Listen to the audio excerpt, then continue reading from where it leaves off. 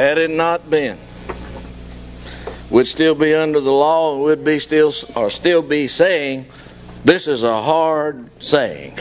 This is hard to do. But thank God for grace. How many of you would rather be living under the law? Not me, I guess, because I'd come under the title of priest and go in that holy of holies and things wasn't right. They'd be dragging you out by the foot. They had a rope. Had it not been for a place called Calvary. Ponder on that for just a minute. You know, I shared with you before, many years ago when I first started preaching, one of the first sermons that I knew God gave me was the entire Bible in 5 two-worded statements. He comes. This is the Old Testament. Many miracles in there, the parting of the Red Sea, the Hebrew children in the fiery furnace, and all of the great miracles that we know that transpired and took place over there in the Old Testament. But the central theme and the thought of the Old Testament is He comes. The 4 Gospels all talk about the virgin birth, but they spend more time vividly depicting He dies. The book of Acts speaks of He lives. The epistles, He saves. In the book of Revelations, He reigns. He who? Everywhere you look from cover to cover, from Genesis to Revelation, if you don't see Jesus, you've missed the message. Now, there are many other great messages in the greatest book ever written, but the theme, the focus, the star of the show, the main character is Jesus. And guess what? Unlike Rocky, there won't be a 2. No need for it. He's Alpha and Omega. He's the first and the last. When He said, it's finished, that means there doesn't need to be a PS or an addendum or another chapter written. Everything that was necessary was done. Amen. Praise the Lord. I'm about to get ahead of myself. If you're going to get baptized tonight, you need to get out of here and go change clothes. I'll be with you in just a minute. Those of you that are going to be baptized, if you would, go ahead and make your way in there and change your clothes. They're going to have people in there that'll watch over your items that you're going to leave there. And man, I'm excited about this. Can we give them a hand? Praise God. Praise God. I have a short message I'd like to read with you for you tonight. It's out of Acts chapter 8. Acts chapter 8. I'm going to begin reading in verse 26. Now tonight I'm reading out of the New King James Version, so if your word's just a little bit different, then it's probably because of the translation that you're reading tonight.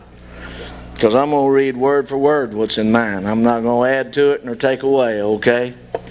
Acts 8, 26. Now an angel of the Lord spoke to Philip, saying, Arise and go toward the south along the road which goes down from Jerusalem to Gaza. This is desert. So he arose and went. And behold, a man of Ethiopia, a eunuch of great authority under Candace, the queen of the Ethiopians, who had charge of all of her treasury and had come to Jerusalem to worship, was returning. And sitting in his chariot, he was reading Isaiah the prophet. Then the Spirit said to Philip, Go near and overtake this chariot. So Philip ran to him and heard him reading the prophet Isaiah and said, Do you understand what you're reading? And he said, How can I, unless someone guides me? And he asked Philip to come up and to sit with him. Verse 32. And the place in the scripture which he read was this: He was led as a sheep to the slaughter, and as a lamb before his shearer is silent, so he opened not his mouth. In his humiliation his justice was taken away. And who will declare his generation? For his life is taken from the earth. So the eunuch answered Philip, and he said, I ask you, of whom does the prophet say this? Of himself or of some other man?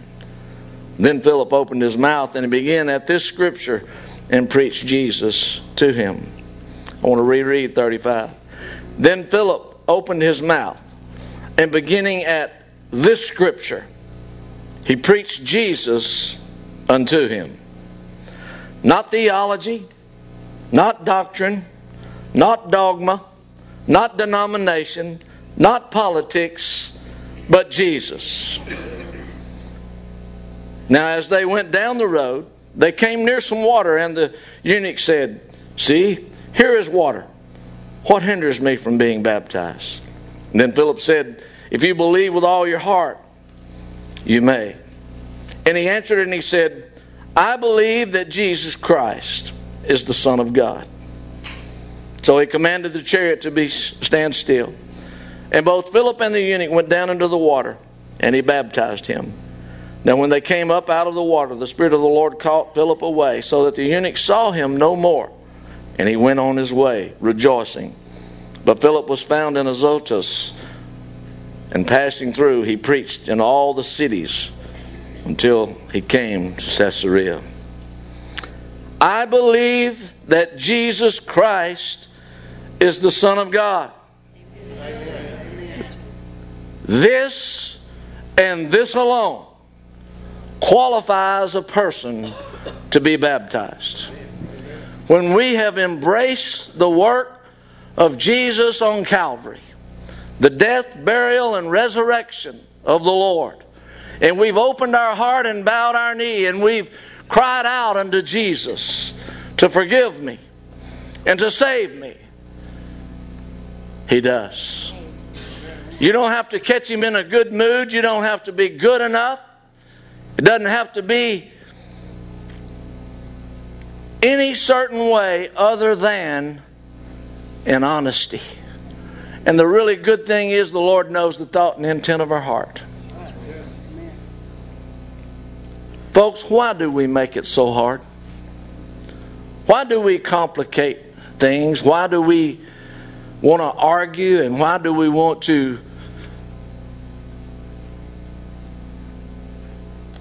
why do we want to? Jesus, the Son of God, left His deity and put on humanity, came to planet Earth, was tempted and tried in all ways as you and I, yet He remained without sin, sinless, so that when the time to go to the cross came, His blood was pure and pristine and worthy to take the place of, in the Old Testament, where the sacrificial lambs and doves, and there were 5 animals that were deemed worthy of sacrifice back then. But Jesus was the lamb slain before the foundations of the world. Don't get confused. He was not an afterthought. While God did not create man to sin, while He did not create man to fail, in His omnipotence, in His all-knowingness, looking down the corridors of time, in His greatest creation, mankind, created in the image of God with the ability to reason and to think and to choose, He knew that man and woman was going to drop the ball, was going to sin. And so He didn't have to back up and say, my bad, what do we do now? He already had a plan in place that before the foundations of the world, before the world was spoken into existence, before man was created, God had established that Jesus, the Lamb of God, would come and die and shed the blood to redeem sinful man back to holy God. so that we could be in right standing and right relationship with Him. Not just so that heaven can be our home. Duke and I were talking about that today, about why do we want to be saved? Well, most people say, because I want to go to heaven. How many of you want to go to heaven? Rest of you lying. I do want to go to heaven. And that is the ultimate goal, is that we spend eternity in heaven. Why? Not because heaven's such a grand and glorious place, although it is. Eye hath not seen nor ear heard, neither is entered into the heart of the man those things the Lord hath prepared for them that love Him. It's great. But we need to be there, and we want to long to be there. Why? Because He's there. If you love Him and want to spend time with Him and want to be in His presence, you got to go to heaven when it's all over with. Because you ain't going to be in hell. He's already went there once. And He took the keys of death, hell, and the grave away from Satan. See, when man sinned in the garden, he forfeited his authority on the earth. The devil became the prince of the earth. Let's not forget who the devil was. He's a fallen angel. He was the worship leader in heaven. But he began to have pride. The original sin was not in the garden. The original sin was in heaven when Lucifer thought of himself as God. Pride came in. And therein set him up for the fall. That's why Scripture said that pride goeth forth before a fall. The day you begin to think that you're all of that, you better be very careful. Because you're setting yourself up for frustration, humiliation, depression, defeat. Because outside of Christ, outside of Jesus, you are no match for the devil. I got news for you. You're no match even for yourself. Self is tough. Self is strong. Self is powerful. That's why your will, don't miss this.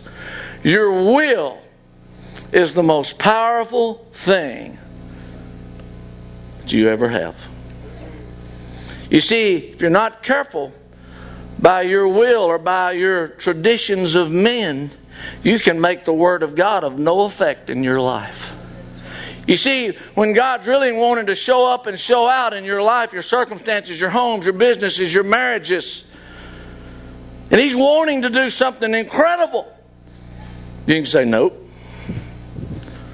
I don't need that. When He's knocking on the door of your heart, did you know that Scripture says that no man comes to the Father unless the Spirit draws him? You don't just get saved when you want to. The Spirit, the Holy Spirit of God convicts us, draws us, beckons us, loves on us, enlightens us, opens our eyes, encourages us, but is constantly trying to draw us into the ark of safety, and that's in Jesus Christ. But we can say no, and God will respect your will. God will not, and nor does He want you to be a robot. He could have created us that. I'm about to get myself in trouble right here. I can tell you that right now. I'm going to tell you right now.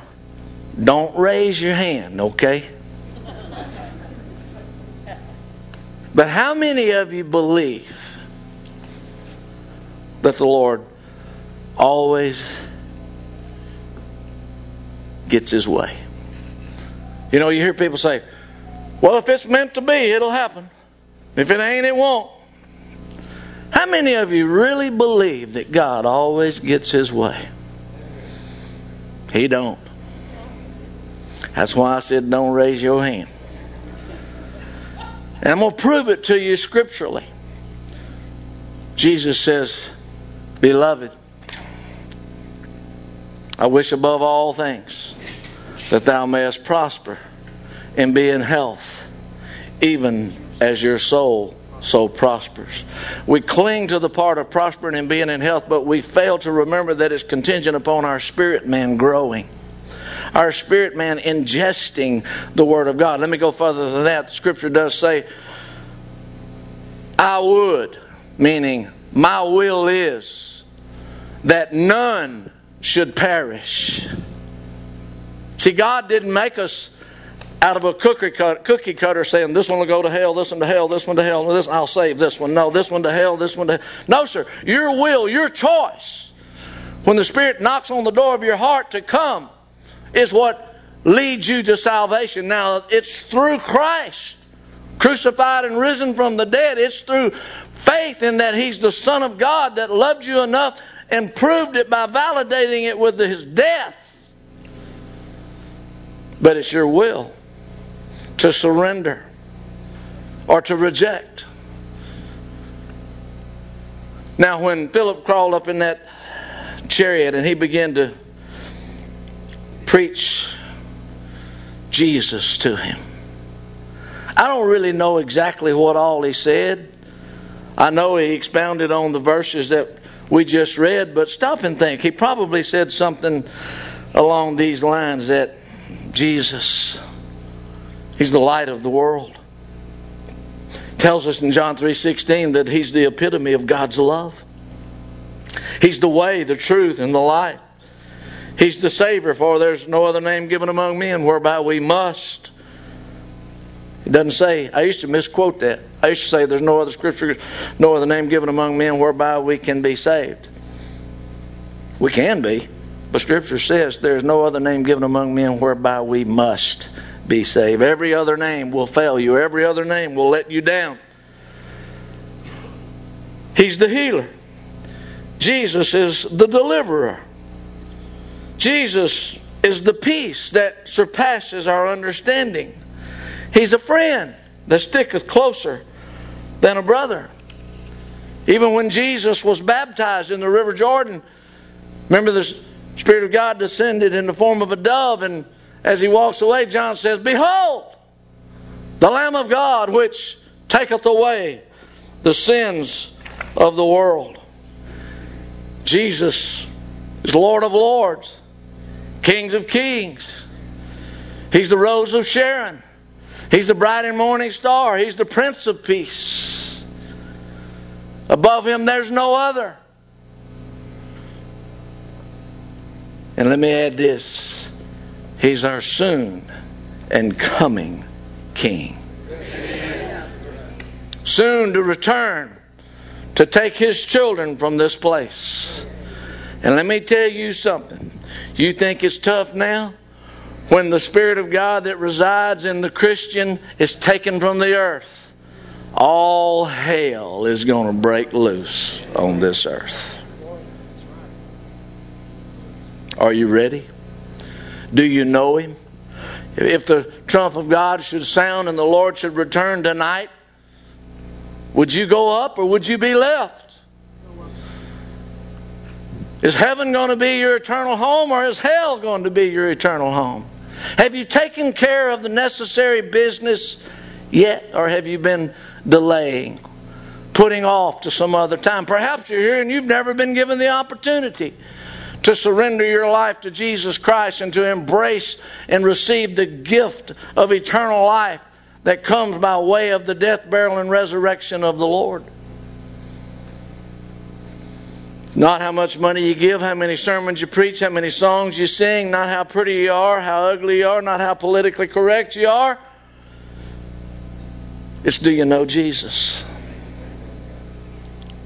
Plain and simple. Would you bow your heads? If you're here tonight and you say, Dennis, I'm really not ready to meet Him. If He were to come, or if He were to call me home, or if if I were to check out of here some other way. But tonight I feel that Holy Spirit knocking on the door of my heart and tugging at my heart. And I need to tend to business. I want to ask Him to forgive me of my sins and to cleanse me. I want to surrender my life to Him tonight. I want to receive that gift of eternal life. If that's you, would you just slip up your hand? Anyone, anywhere, right quick. Yes, ma'am. Yes, ma'am. Yes, ma'am. Thank you, sir. Thank you, ma'am. Anyone else? Very quickly.